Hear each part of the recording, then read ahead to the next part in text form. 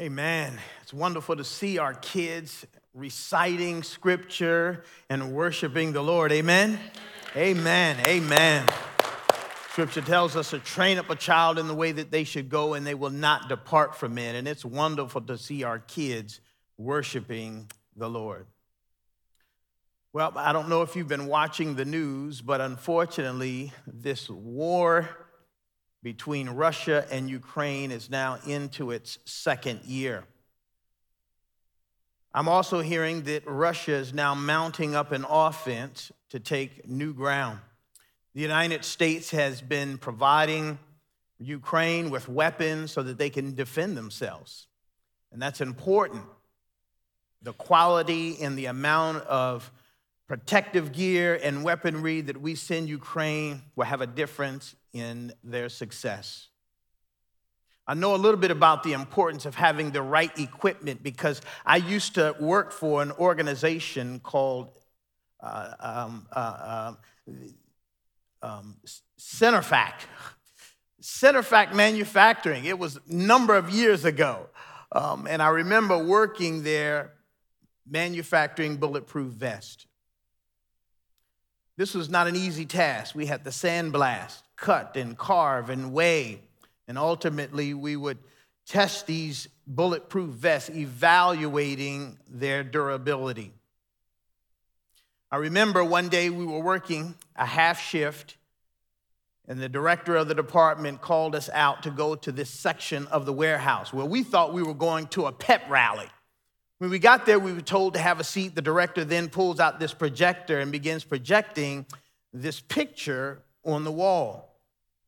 The picture began to move, and we then recognized that we were looking at actual footage of a soldier that was in battle. See, the bulletproof vest that we were actually manufacturing would go to soldiers that were fighting in Iraq. And as we watched this film go, I saw this soldier that was huddled down behind this vehicle. He then begins to take 2 steps out. There was no sound to this video, but we could see this dust pop off of his chest. He then falls back behind the vehicle, and he's frozen for about a minute. He gets back up, and then he begins to take off to safety. The director then stops the video footage. He stands in front of us, and he said if it was not for the bulletproof vest that this soldier had on, he would not have gotten back up. He then began to explain that those particular bulletproof vests that he was wearing likely came from us because this was a battalion that was located in a certain area where we were feeling kind of good at that point. We were feeling pride, a sense of pride because we were the ones who sort of put this thing together. But then he began to explain that the quality that we have been putting these bulletproof vests together had diminished. And now the clients that would depend on us making these bulletproof vests were complaining.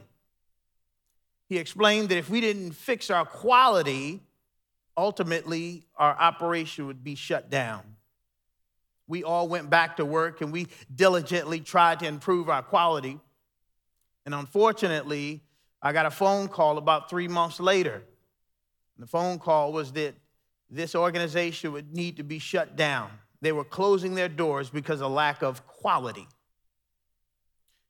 And rightfully so.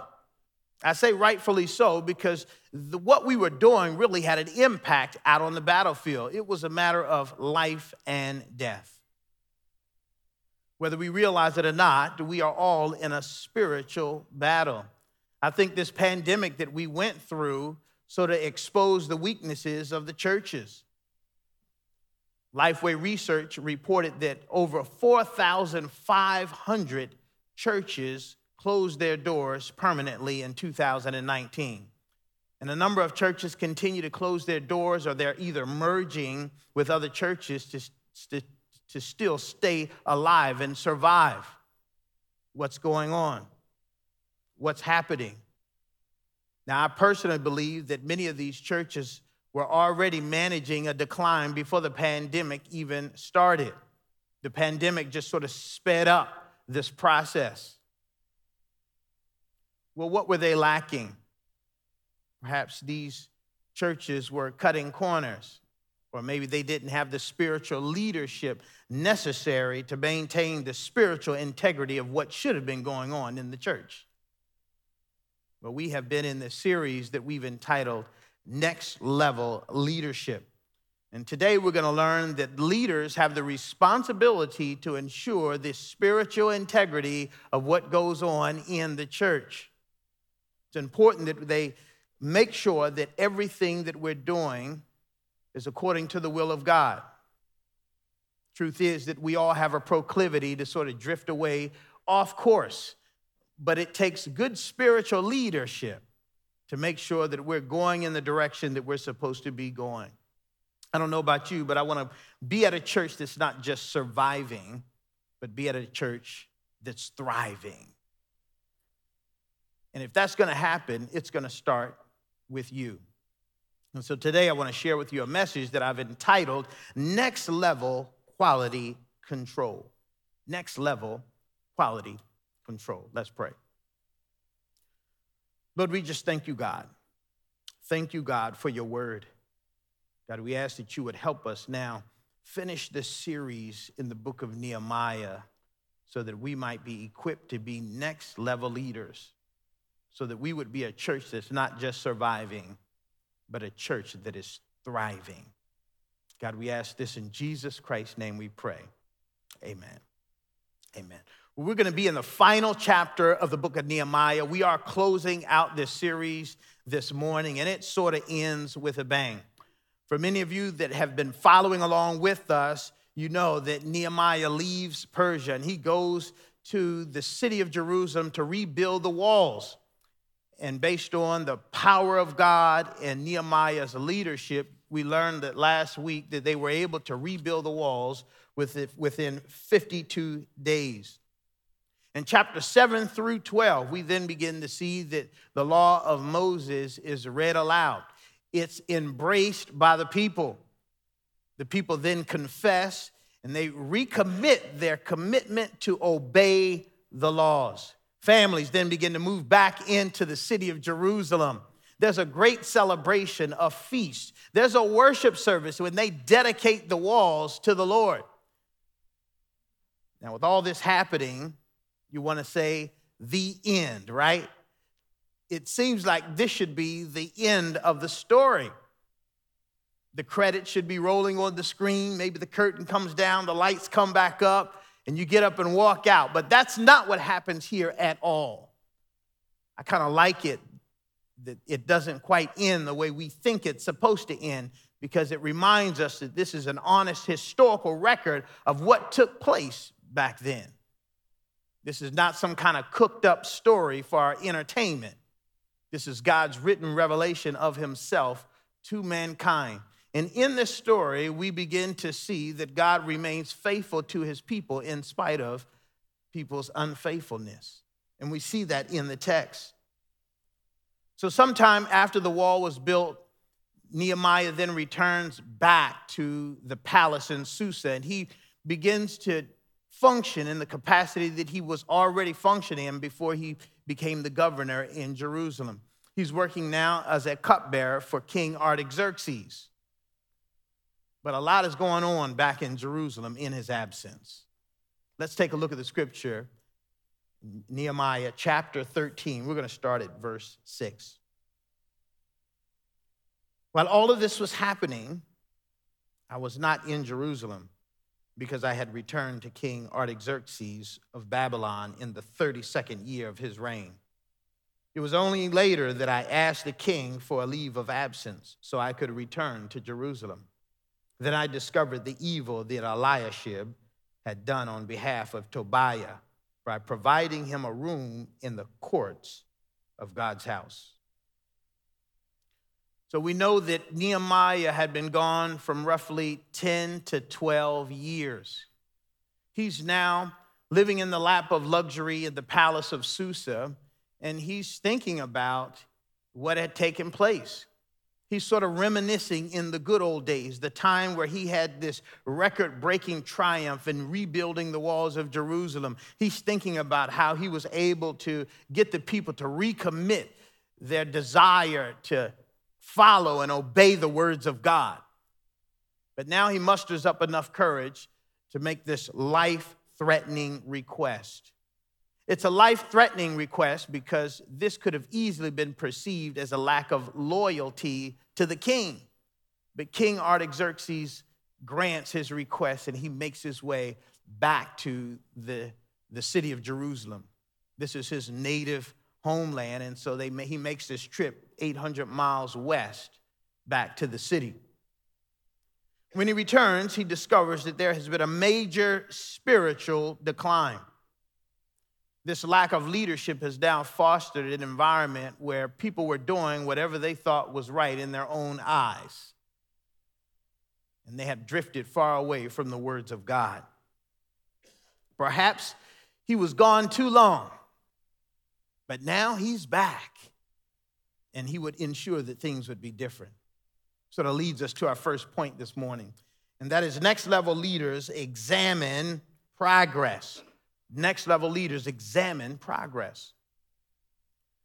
The former IBM CEO once said that people don't do what you expect, but they do what you inspect. You probably have heard that before.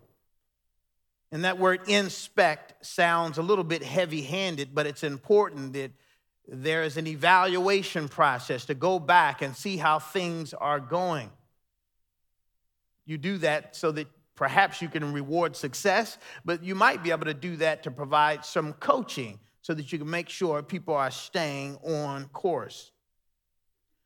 The spiritual leaders during that time refused to go back and inspect the progress, to see exactly what was going to inspect the decisions and the behaviors of the people. So Nehemiah gets in town, and the first place he goes is to the temple.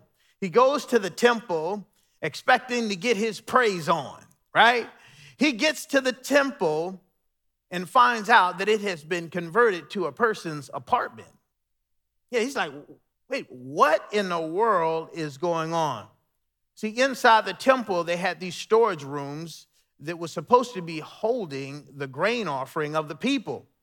But instead, he finds out that Eliashib, the high priest, has now given one of these rooms to Tobiah the Ammonite for his personal dwelling. He doesn't understand how this could have happened. And if you really look in the scriptures, back in chapter 8, you'll find that Tobiah the Ammonite actually was strongly opposing this wall building. He was one that mocked Nehemiah. He sent a threatening letter, but now here he is, living in the temple. Now, I don't believe this happened all at once, but over time, I believe that he probably befriended Eliashib first. Once he got to be friends with the high priest, he probably needed to store some of his belongings, and he thought, you know what, this one storeroom is empty. Can I bring some of my stuff in? And he brought some of his stuff in, and then over time, he began to bring his furniture in. Before you know it, he was kicking his feet up. This was his own crib in the temple. Yeah, this was a problem. None of the leaders would go back and maybe inspect what was going on, check out the progress, open up one of the doors and say, wait a minute, whose furniture is this? This doesn't belong there. And now he had made this place his apartment. You know, our spiritual journey with the Lord is like white water rafting in a kayak going upstream. And if you stop paddling, the river is going to automatically take you in the other direction. So when it comes to our spiritual journey, it requires us to remain faithfully working and paddling in the direction that God wants us to go in. There's no such thing as neutral.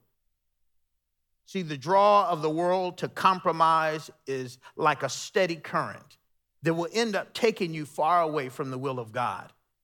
And here it was, these people had stopped paddling. The leaders were stopped evaluating progress, and now they were miles away from what God had required of them.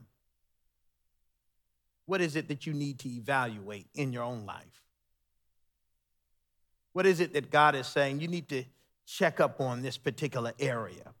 What ministry are you involved in where you haven't really evaluated, but God is saying, take a look at this and see how you might make some improvements? So Nehemiah begins to look at this situation, and he calls it evil. Yeah, he calls this an act of evil. This is not a term that the high priest was used to being associated with.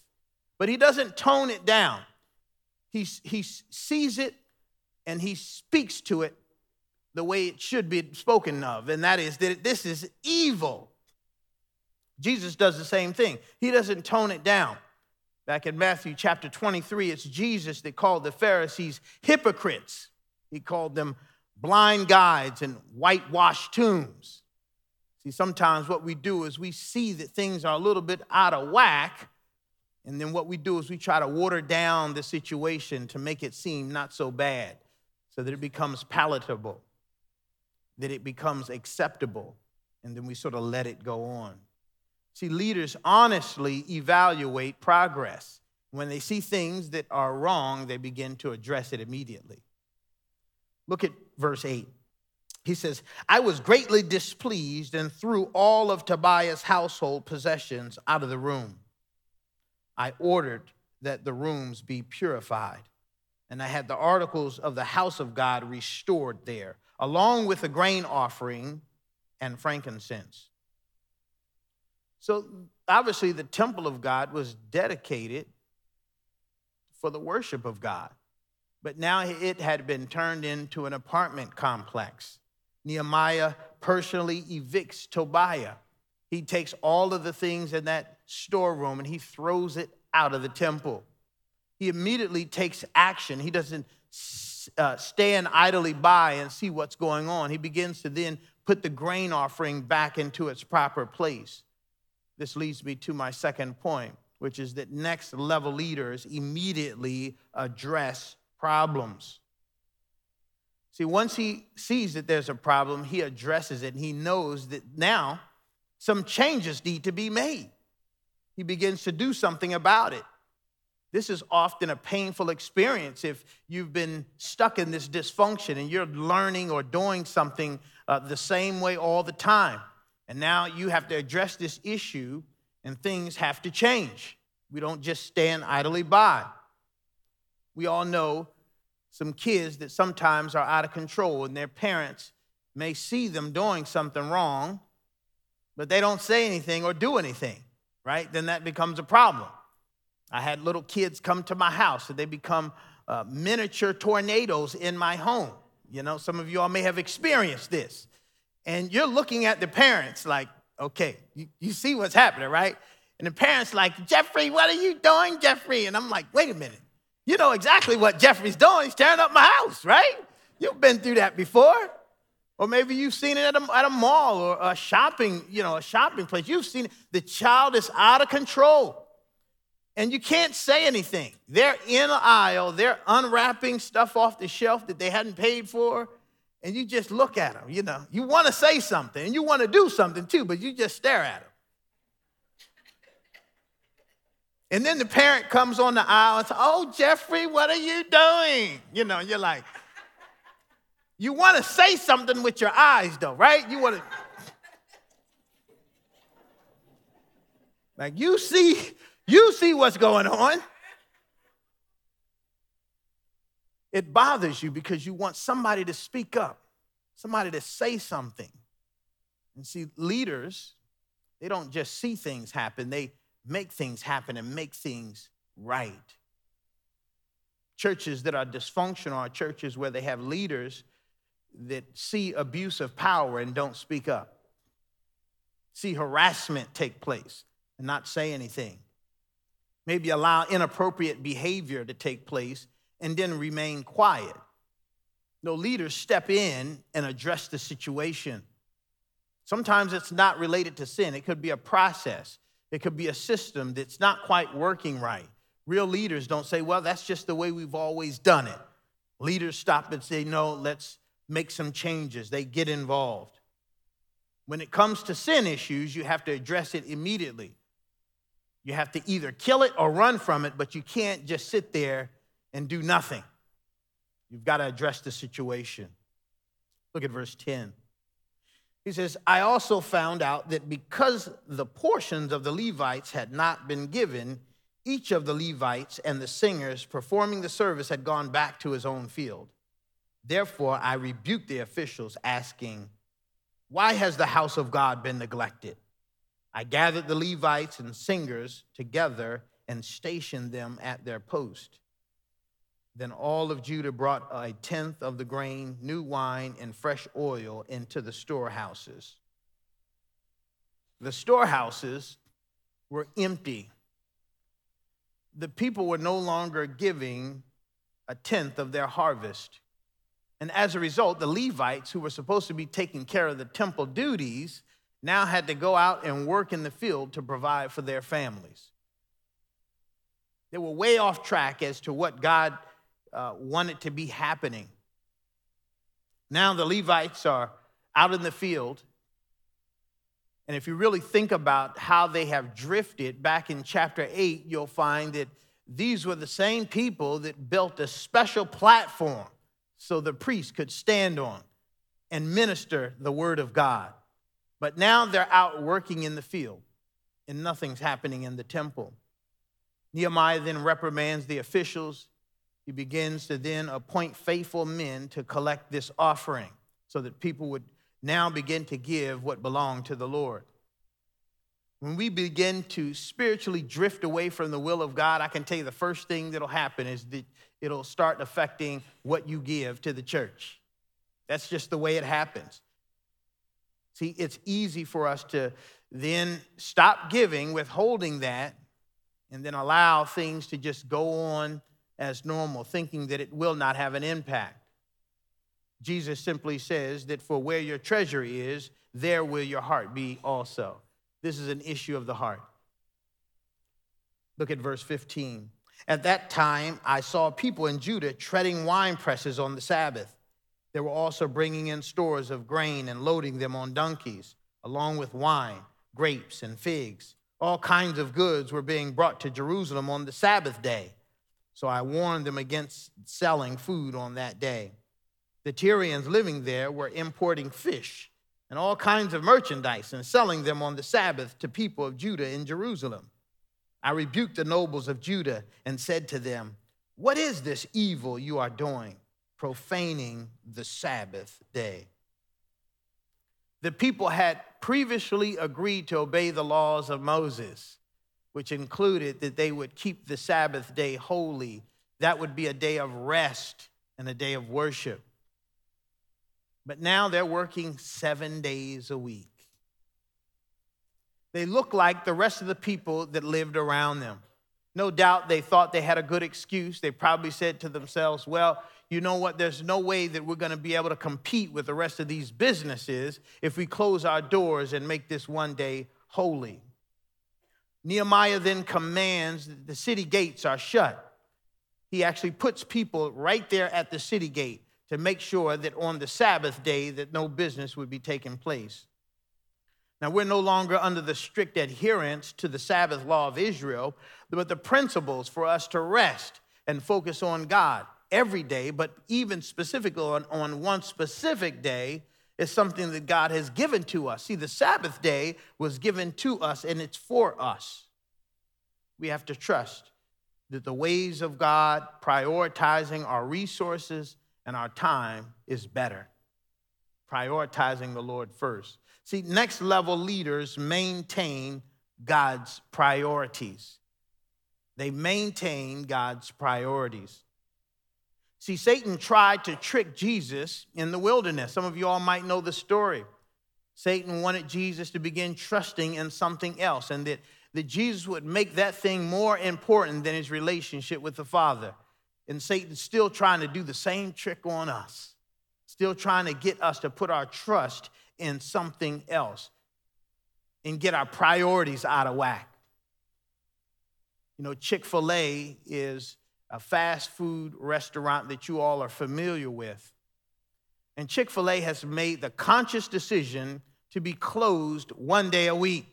That means that they have about 14% less business time to actually make a profit than all the other fast food restaurants. Yet, they are number 3 in the most profitable fast food companies in America. And that's because they hold fast to their priorities. They believe that there should be one day of rest. See, when we stop trusting in God, we start then compromising in our priorities. And we begin trusting in other things that we think are more important. We start trusting in our money, in our plans, in our vitamins, in science, and all these other things. Now, there's nothing wrong with any of those things I just listed. Science actually can be used in a positive way. It's made our life a lot easier. It's also been used to develop helpful treatments. But our trust should ultimately be in the Lord, because it is God that's created all things. And so we go to him and we ask God to help us to make our lives easier. But that doesn't mean that we need to get our priorities out of whack. Jesus said in Matthew 6:33, seek first the kingdom of God and his righteousness, and all these things will be then added to you. See, God has given us instructions on how we're supposed to live our lives, and we trust in God for all the results. We're supposed to just do it with the way that he's designed it to be done. Next level leaders have their priorities straight. Look at verse 23. In those days, I also saw Jews who had married women from Ashdod, Ammon, and Moab. Half of their children spoke the language of Ashdod, or the language of one of the other peoples, but could not speak Hebrew. Nehemiah now discovered that the men had taken these foreign women to be their wives. And this was not supposed to happen because their children were being raised speaking another language. The children could not speak Hebrew, which means the children could not understand the words of God, which means that they would not know who God was. See, this was all about God preserving the relationship with his people. This was all about a relationship with the Lord. The scriptures are clear that God's desire and design was that he would be in relationship with people. And if the children could not speak Hebrew or read the words of God, he knew that that relationship would be broken and they would begin to worship idols. We know that because in Deuteronomy, we see exactly what the Lord said when he made this commandment. He says in Deuteronomy chapter 7, verse 4, for they would turn away your sons from following me to serve other gods. See, the Lord knew that if there was no way of connecting to him and communicating to him, that there would be a break in the relationship. We find in the New Testament that God does something different, right? He fills the people of God with the Holy Spirit. And once we receive the Holy Spirit, we then are able to communicate and connect to God in a supernatural way. And people of all ethnicities begin receiving the Holy Spirit. And so we see in the New Testament that there is no prohibition against this intermarrying at all. The only thing that we see in the New Testament is 2 Corinthians 6:14. He says, don't be unevenly yoked with unbelievers. See, God's desire is that we would be in constant communication with him, that we would remain set apart for him. That was the heart behind this in the first place, that we would be set apart for him. The word holy actually means to be set apart. And that's what God wants us to be, holy, set apart for the work that he has for us to do. See, next level leaders demand holiness. They demand holiness. Romans chapter 12, verse 1, he clearly says that offer your bodies as a living sacrifice, holy and acceptable to God. God wants us to be in a relationship with him. And so we need to be set apart, living our lives different than the rest of the world. When it comes to holiness, the Lord's people should be really concerned about this and address this head on. Nehemiah does that.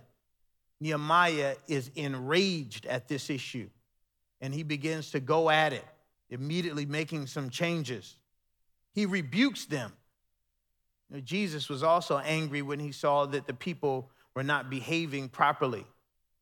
Some of you all might remember that Jesus goes to the temple, and he recognized that the Pharisees had now, or the priests had now turned the temple into a marketplace.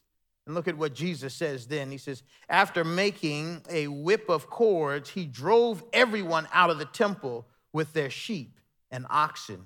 He also poured out the money changers, coins, and overturned the tables. See, before we confront anyone in sin, I think it's important that we check our own heart. That's right. Check our own heart to make sure that our motives are pure. The last thing that we need is self-righteous, moral crusaders that are looking down on others. But God does want us to address situations, but be careful. James chapter 1, verse 19 says to be quick to listen, slow to speak, and slow to anger. For the human nature does not accomplish the righteousness of God. That human anger will not do that. So if you're going to enact quality control, you need to be in control, right? Before you address situations. The final word of this book is a simple prayer. It's a prayer by Nehemiah, found in Nehemiah chapter 13, verse 31. He says this, remember me, my God, with favor. This last chapter, Nehemiah utters 4 prayers. They're quick prayers. And he's praying to God saying, remember me. See, when he begins to rebuke these leaders, he knew that he was putting his life in danger. They could have fought back, but he's not doing this to be people pleasers. He understands that what he's been called to do was an assignment by God. This was not a popularity contest. And he does what's necessary, and he knows that God is watching. So as he does this, he prays, remember me. Next level leaders are accountable to God first. See, they know who they're reporting to. Next level leaders do what is right because they know that the Lord is watching. Living with an awareness of God's presence gives us a sense of courage to sometimes stand alone. Sometimes it seems like everyone else will be against you, but if you know that what you're doing is right, that the Lord will remember you. Some of you might be serving faithfully in ministry, and you might think that nobody's watching, but guess what? God remembers you. God knows that you're doing it, and you're doing it for the right reasons. You're doing it from the heart. That's why we serve. God will remember you not just because of the works that you do, but he remembers you because of your heart. It is an expression of your love to God. God will remember you based on you trusting in him. I know that because there was another prayer that was given to Jesus. And when Jesus was crucified on the cross, he was crucified with 2 other thieves. There was one thief that mocked him and railed insults at him. But this other thief hung there and said this in Luke chapter 23:41. We are punished justly because we're getting back what we deserve for things we did. But this man has done nothing wrong. And then he said, Jesus, remember me when you come into your kingdom. As Jesus heard this request, he pushes himself up, gathers enough air in his lungs, and he begins to answer this man's reply. And he says, truly, I tell you, today you will be with me in paradise. See, the thief knew that he was a sinner. He knew he was in wrong. But he also says to Jesus, I know that you have done nothing wrong. He also recognizes that Jesus owns this paradise or this kingdom. Because he says, remember me when you get into your kingdom. he also recognized that this wasn't the end for Jesus. That Jesus would eventually go to his kingdom. And so once we trust that we are far from God, but Jesus has died on the cross for us, we then can ask God to remember us. And he'll walk with us and be with us. He sees us as we do the work that he calls us to do. See, next level leaders do their work because they know that they're following their commanding officer in heaven. They know that God does not forget them. And just like this man that hung on the cross, because he believed, he said, on this day you will be with me in paradise. See, the good news is we serve a risen Savior, one that got up 3 days with all power. And so we know that we have God that is with us as we walk through life. And we know that in the end, we're hoping that God will say to us, well done, my good and faithful servant. Next level leaders are accountable to God first. See, if you've trusted in Jesus, you have not been forgotten. And God will empower you to be the leader that he called you to be. It's going to require some courage. It's going to require some faith. It's going to require you to reprioritize the way you do things. But ultimately, Jesus tells us that we will not be forgotten. Let us pray. Lord, we just thank you, God, for the life of Nehemiah, because in it, Lord, we see that we have hope. That the work and the labor that we do is not in vain. But everything that we do ultimately will glorify you, God, and you'll be with us all the way to the end, even to the end of the age. So, God, we ask that you would help us to live out what you want us to live out, God. Help us to be a church that's not just surviving, but thriving. In Jesus Christ's name we pray. Amen. Amen. Let's stand on our feet and worship.